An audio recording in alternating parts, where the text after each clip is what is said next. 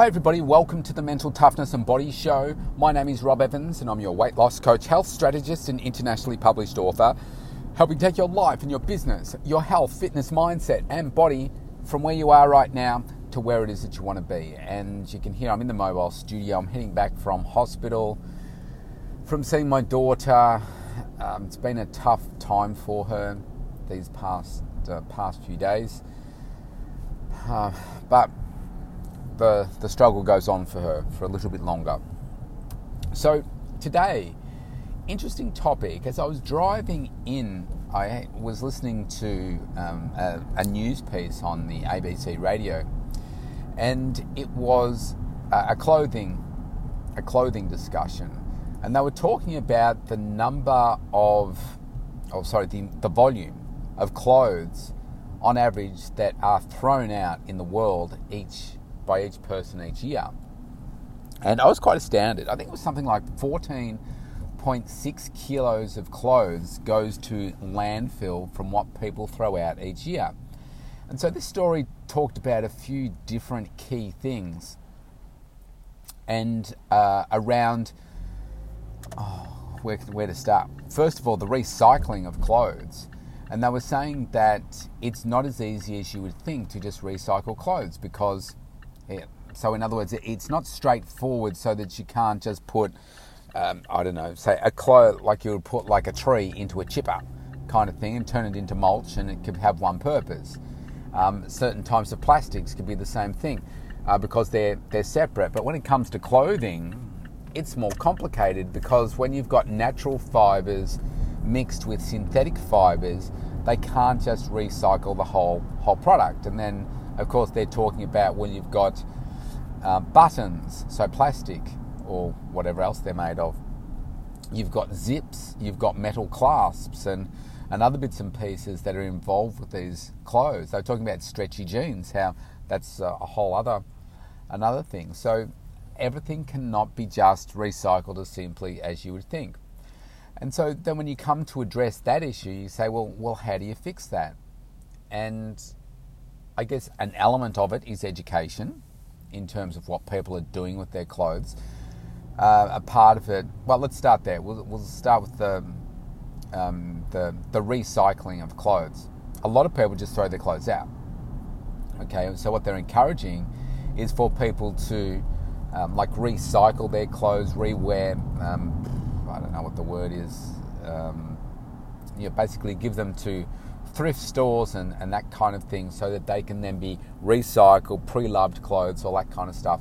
Like my two girls, for instance, we've got a few thrift shops around town, but there's one big one that's always filled with people, and they love going shopping there. It's like shopping for a bargain because you're talking about maybe 10% of the price that you'll pay for, say, a designer pair of jeans, for instance, or branded t-shirts and clothes and that kind of stuff.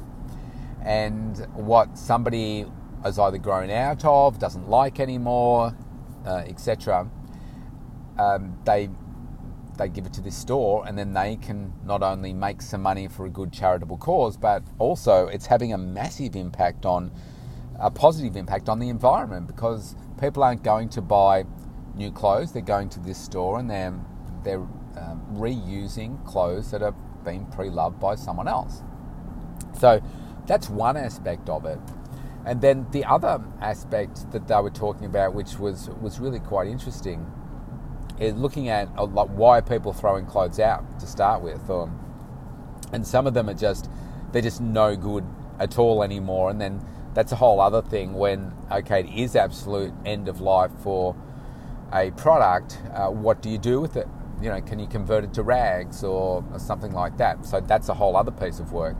But then they were talking about going back to businesses, and it's really at the start of the process for them to say, okay, well, what are we making our clothes out of? We need to perhaps make clothes out of products that are going to last longer so that people will wear their clothes longer. And then, of course, there's an element of education to the public to say, well, you should love your clothes for longer, as opposed to let's just go with the next brand. So one of the things that I've noticed, so I love Puma, right? The clothes, I wear two types of clothes. It's either, I don't know, sportswear, activewear, that kind of thing, or it's a suit. That's pretty much it. I hate wearing jeans. It's rare to see me in a pair of jeans. I just find them really uncomfortable. And like most of the time I'm working with clients, it's normally working in like really comfortable clothes. But I also want to look good, and I find that the Puma brand of clothes work best for me. I'm a shorter guy, so slim-fitting clothes work better. I prefer their styles, the fabrics, etc., etc. But one of the things that I have noticed with their clothes, particularly the tops, so whether it's like a zip up, most of the ones I get is zip up. I find that those styles are a little bit more, I don't know, they just look better on me. I've noticed that I'm wearing one right now, and they fade after, I don't know, 20 washes maybe, and they start to fade and they start to look a little bit worn. And they're not made of super thick fabric, the ones that I get. They're not super thick. Parts of them are, but then other parts are not. So there's a real question of, okay, obviously where the manufacturers make their money is by getting people to buy seasonal, different colours, etc., etc. But an element also is if you don't make the clothes to last as long, then people are going to buy more of it. And I guess over time, people realise that, well, you know, this is only going to last me for a season, maybe two. And because, you know, you like the brand and you just expect that that's going to be the case, that maybe within two seasons, 2 years, maybe 3 years, you're definitely going to get new stuff anyway. So what's the best way we can make the most bang for our buck? And like, I'd be thinking, okay, it's going to come down to design. You want it to look good, some different patterns, different styles, different colours, different prints of branding, that kind of thing. And how can I do that as cheaply as possible? Not falling apart, being solid, but having people continue to come and buy from us. And over time, like, all my active type wear has been replaced with Puma wear, and my old sort of wind cheaters that I have or used to have, I've recycled those. So somebody else can have them. Like, they might be branded of like old ones of Adidas or, you know, some other sports brand. I think, well, you know, this doesn't fit me anymore. Either it's too big or it's, you know, I'm not comfortable in it anymore, so I'll get rid of it. And so it's an interesting question around getting the manufacturers to make stuff that lasts longer. So I think in the context of the conversation on the ABC was implying around like jeans, I think, pants, making them a little bit more sturdy. Now, when it comes to my suit pants and my suit jackets, I'll say the pants because the jackets, it's harder to tell because they're lined. Now, I don't wear a suit every day. I wear one at least a couple of times a week if I'm doing filming with people for business interviews. If I am going to my weekly networking meeting, I wear a suit. Now, apart from my undies, I would say that the suit fabric is the thinnest out of my entire wardrobe. But the weave is a good weave, so I buy good quality tailored suits with good fabric, but they are thin. Now, how many years am I going to wear a suit for? Well, I guess that comes down to the fashion and the style, but same deal, because of what I invest in a suit, I would always recycle. I would never throw out a suit. I would always give it to a thrift store or one that I wanted to support, because there's so many of them, and somebody else could get a really good quality suit and maybe not suit my style anymore, but suit someone else's. And then I guess you've got your business shirts. Now, for me, a business shirt, again, I buy good quality ones, but again, it's coming down to making sure that they're made of really good fabrics. What annoys me is the amount of creasing that you get in shirts, for instance. So there you've got that natural fibre with the synthetic fibres and stuff. So from a recycling perspective, I guess they're really tricky. But yeah, it's really going back to the manufacturers and saying, well, how can you do better to make sure that this product that you are putting out into the market has an end-of-life plan? And that is, one, making it last longer in the hands of the person that's purchasing it. Two, educating the people about wearing it longer, and then making sure that people are doing the right thing with it at the other end. And then, are they making sure that it's made out of product that is, friendly to the environment? They also discussed about having repair places. So a lot of companies, when they make stuff, like there's no specific Puma repair store, for instance, because they're made as disposable items.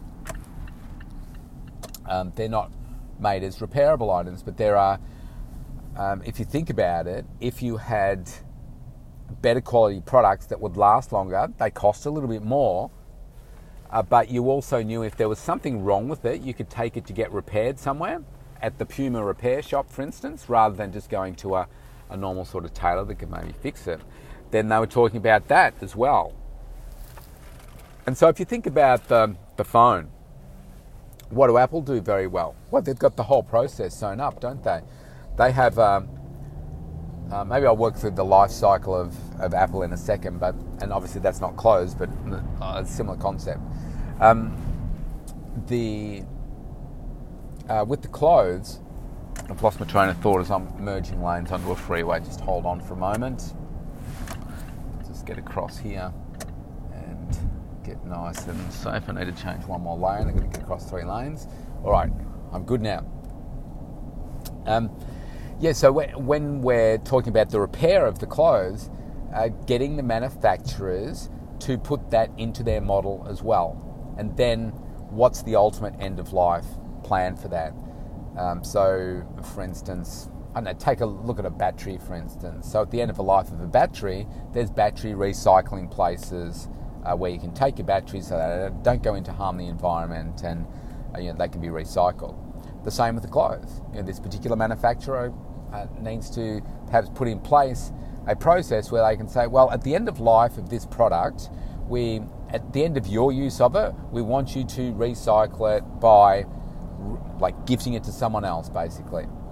And then at the end of the end of the entire life cycle of this product, you put it in perhaps these particular bins, or you take it back to the particular store, and all of those items are taken back to the original factory and they are recycled completely, pulling apart the threads, however it happens, whatever needs to happen, and then those products go into making new products. I mean, how cool would that be? So that the process goes through ultimate multiple life cycles. I think that would be quite special.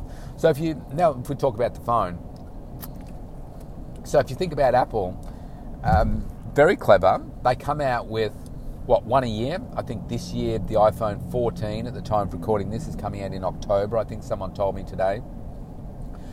So I think there's one a year about that, or maybe it's a bit longer. So what are they doing? They're coming out with a brand new product. So that excites people about, wow, what are the new features of this phone? What's to get excited about this? And yes, my phone is not that old, but I can recycle it. How do you do that?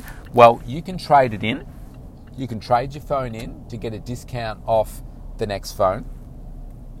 You can, and you sell it to Apple, say. What do Apple do? Well, they check it out, clean it, recondition it, whatever.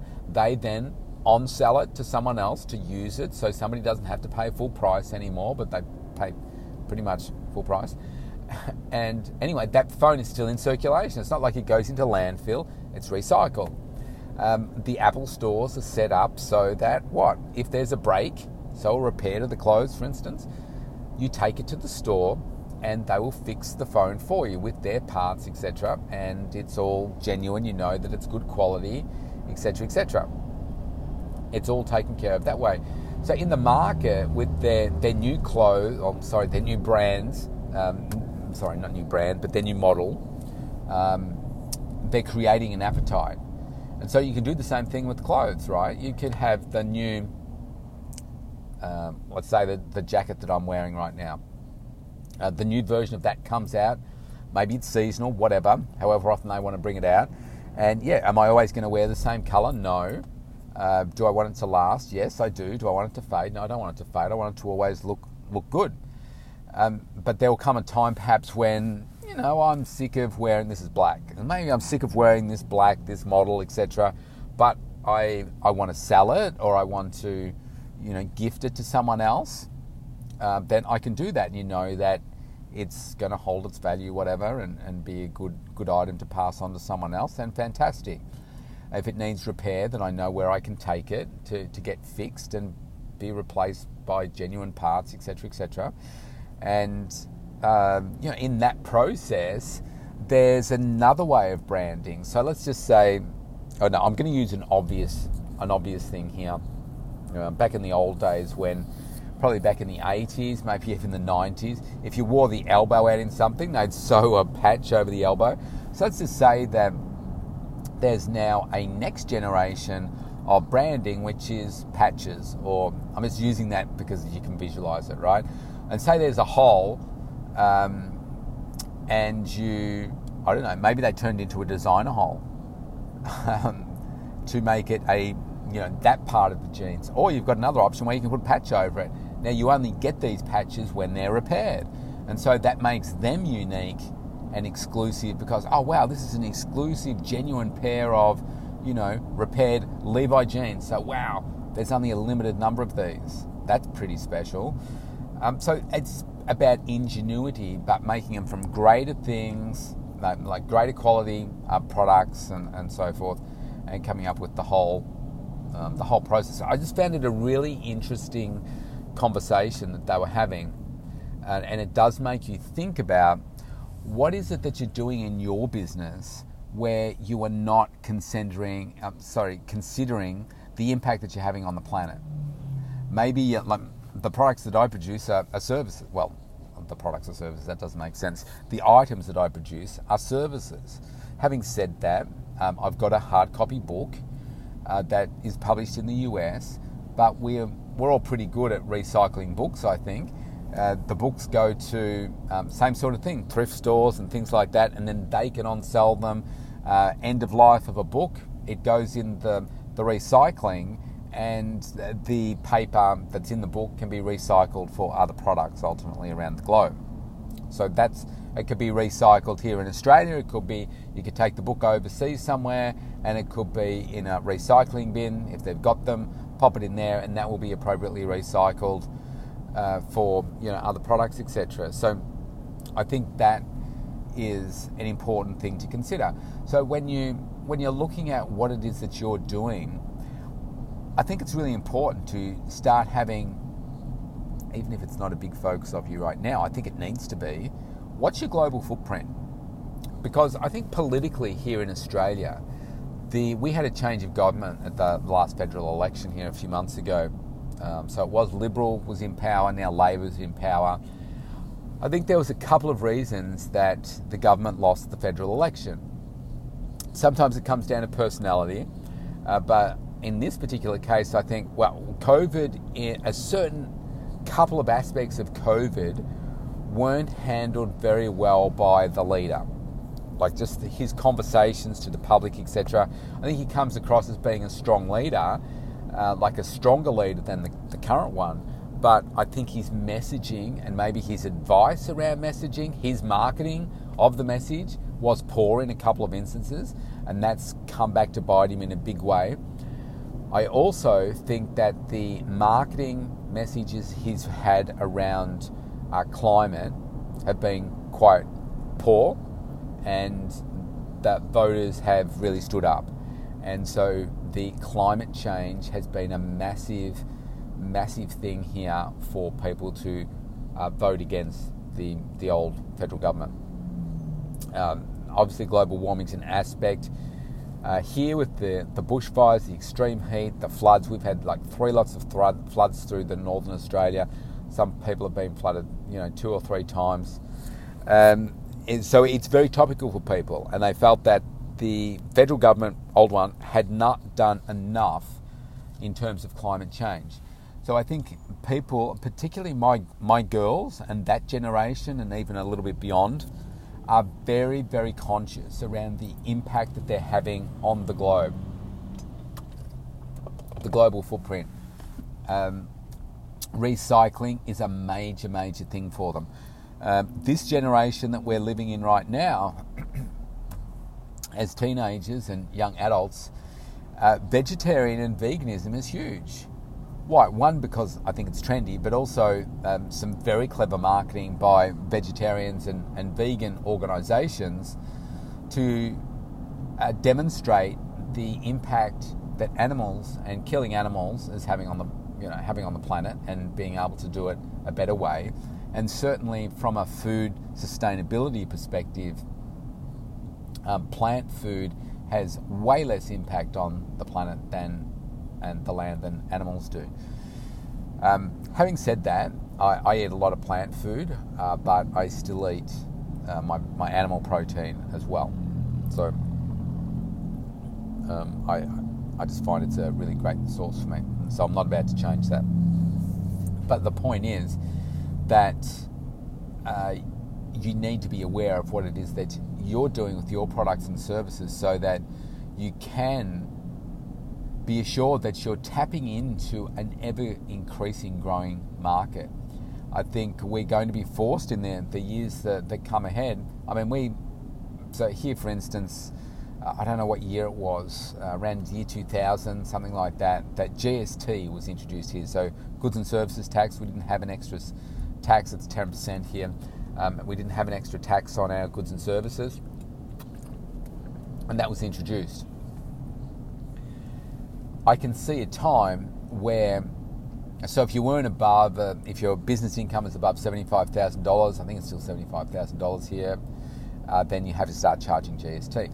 So we have some businesses here that deliberately earn less than $75,000. They do a lot of cash jobs, so that they stay below 75, so that they don't pay GST. It's small-minded thinking. In terms of recycling and global footprint and all that kind of stuff, then I can see that we get to a stage and a time when we all just have to, as a matter of course, make sure that we're having a very clear and demonstrated adherence to a global environmental policy and tax rules, whatever that's going to look like.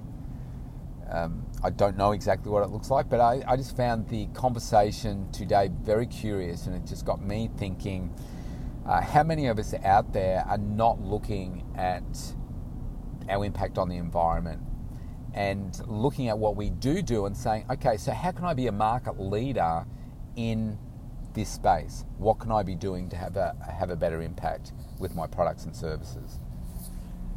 So that is my message for today. If you want to connect with me, go to mentaltoughnessandbodyshow.com. You can opt in for a free consultation. I'd love to connect with you. Stay safe, stay healthy. I'll see you tomorrow.